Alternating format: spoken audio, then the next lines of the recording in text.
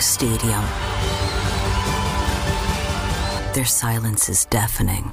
136 Israelis are still being held hostage by Hamas. Bring them home.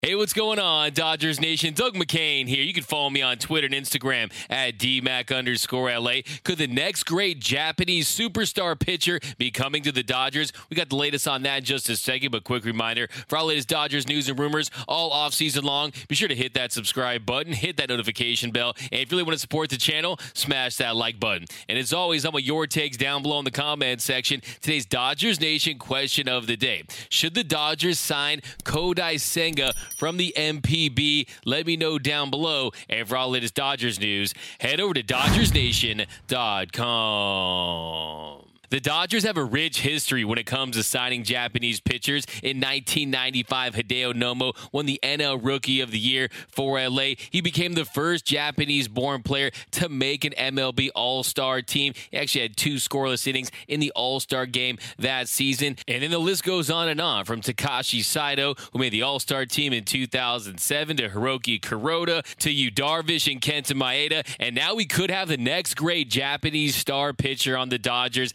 next season in the name of Kodai Senga, because the Dodgers are rumored to be interested. John Morosi tweet out, source, Dodgers among teams showing interest in free agent Kodai Senga, who is now eligible to negotiate with MLB teams. So first things first, let's break out that Dodgers rumor meter. And for this rumor that has the Dodgers interested in Kodai Senga, I definitely give this a 3 Dodger dogs. I definitely think there is some serious smoke there. I definitely think they are interested, and they definitely have a need in the starting rotation. And in just a second, I'm going to tell you how much he could cost the Dodgers and which other teams LA will be competing for his services. But first, I bring my facts to the fight. And the first question is, how good of a pitcher is Kodai Senga? Well, let's dive into his numbers. Kodai Senga has been one of the most dominant pitchers in the Nippon Professional Baseball League for years, pitching for the dynastic Fukuoka SoftBank Hawks, who have won 6 of the last 9 Japan series. And Senga played a big role in helping them win 5 of those 6 titles. He also pitched in the World Baseball Classic in 2017, posting a .82 ERA and 16 strikeouts in 11 innings of work. He even punched out all-star shortstop Xander Bogaerts. Earlier in his career, he dealt with a shoulder injury back in June of 2014 that kept him off the mound for a year, and he also started as a setup man, but then was moved into the starter's role. And he wasn't a very heralded young prospect either, but thanks to the Hawks Elite Development Program, he increased his velocity on his fastball from over 92 miles per hour to over 96 miles per hour. He also developed an elite splitter known as the ghost fork because it disappears like a ghost. And that pitch is a serious weapon. It's his best put-away pitch. It misses bats. It's nasty. And in his career, he has 2 ERA titles. He won a Triple Crown. He won 2 Gold Glove Awards. He pitched a no-hitter back in 2019. That was the first no-hitter for the Hawks since 1943 and their second in franchise history. And he's coming off an outstanding 2022 season where he owned a 1.94 ERA, a 27.5 strikeout rate, an 8.6 walk rate, which was improved from his previous seasons in 144 innings of work. Now, if you look at his last 4 seasons combined, he's posted a 2.39 ERA in 530 innings pitched with a 28.8 strikeout rate and a 9.9 walk rate. One of his biggest pros is his impressive pitch mix, where he throws 44% fastball, 21% splitter, 19% cutter, 11% slider, and 3% curveball. So he has that explosive fastball, and it's definitely a plus heater. It's been clocked in as high as 102 miles per hour, but it doesn't miss as many bats as you would expect when you consider its high velocity, but it's still a quality pitch that sets up his out pitches. And then he has that lethal go splitter that just falls off the table against hitters. And then his cutter, that's his second best out pitch. He also keeps the ball in the park, does not allow too many home runs, and you also consider the fact that some of those Japanese ballparks are on the smaller side. That's definitely a major plus. So when you look at his pros, there are many. He has that high-velocity heater. He's got that filthy splitter. He's got that dynamic pitch mix. He's played for the biggest team in Japan. So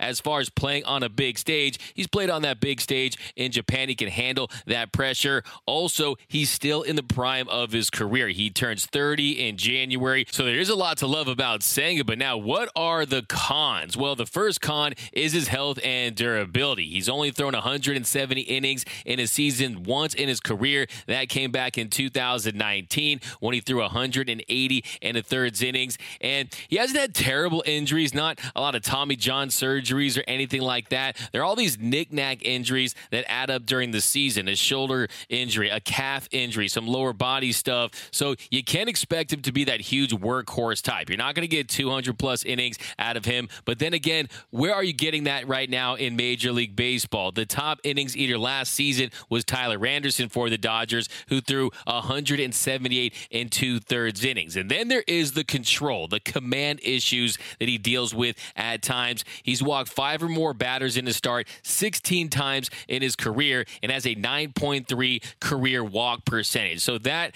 is the issue. He's wild at times. He can be injury prone, but the pros heavily outweigh the cons. Now, another big pro is that he won't require a posting fee because he isn't an international free agent. So he is a pure free agent, so teams don't have to worry about that additional fee. So you're going to have all the teams that have been interested in Japanese players in the past. Teams like the Red Sox, the Mariners, the Cubs, the Angels, the Padres, and the Giants, the Dodgers. All those teams are going to try to acquire him. Now, how much will he cost? Well, I think when you consider the fact that he still is an unknown at the big league level, there is some uncertainty that comes with that. I think you could get him on a 5-year deal from $70 to $80 million. And I definitely think that is a reasonable contract. I think that it does minimize the risk for big league teams because that'll take him up to his age 34 season. And for me, what makes him so attractive is his raw stuff, is the fact that he has the kind of stuff that will play up in the show.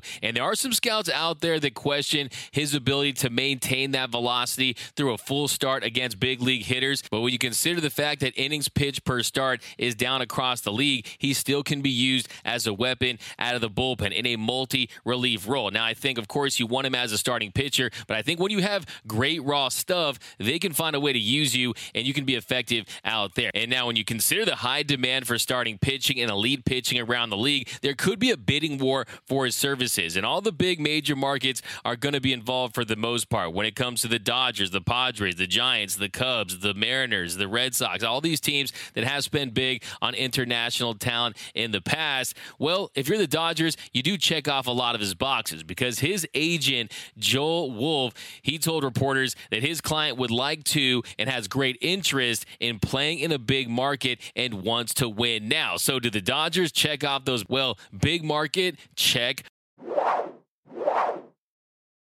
Wants to win now? Check, check. And I think the extra advantage that the Dodgers have is the fact that they have a great reputation of getting the most out of guys. We've seen what Mark Pryor and Connor McGinnis have been able to do in recent seasons, and you know that has to be attractive for them. And also, if you're the Dodgers, I say to myself, hey, we're trying to bring in Shohei Ohtani next season. So let's show Shohei that we are investing in talent and Japanese talent, and maybe that's just a little chip there, a little gamesmanship by the Dodgers to try to show Shohei indirectly that, hey, we're bringing in some guys from your home country. Maybe you feel more comfortable sharing a rotation with some guy that you're more familiar with and that you know from back in Japan. So I definitely love the idea of this move for the Dodgers. I think they should highly consider it. His stuff is just filthy. The more tape I watch on him, the more I like him. But let me know down below in the comment section, do you want to see the Dodgers sign Kodai Senga? Should they sign Senga? Where do you think he'll ultimately sign? The competition rotation is going to be stiff for him.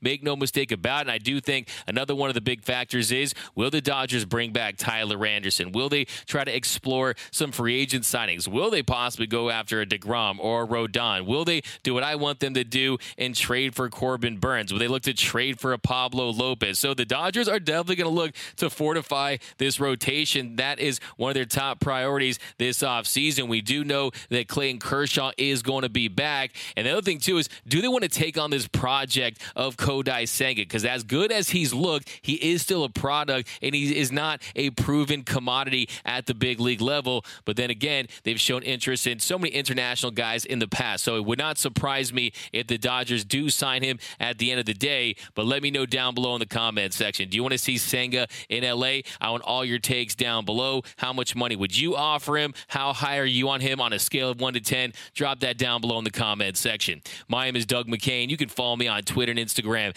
at DMac_LA. For all latest Dodgers news and rumors all off season long, be sure to hit that subscribe button, hit that notification bell, and if you want to see us post even more Dodgers content, smash that like button. Really helps out the channel. And as always, think blue, bleed blue, and I'm out.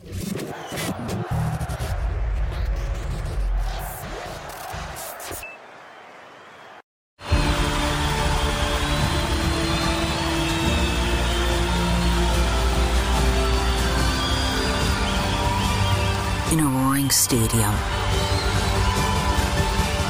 their silence is deafening. 136 Israelis are still being held hostage by Hamas. Bring them home.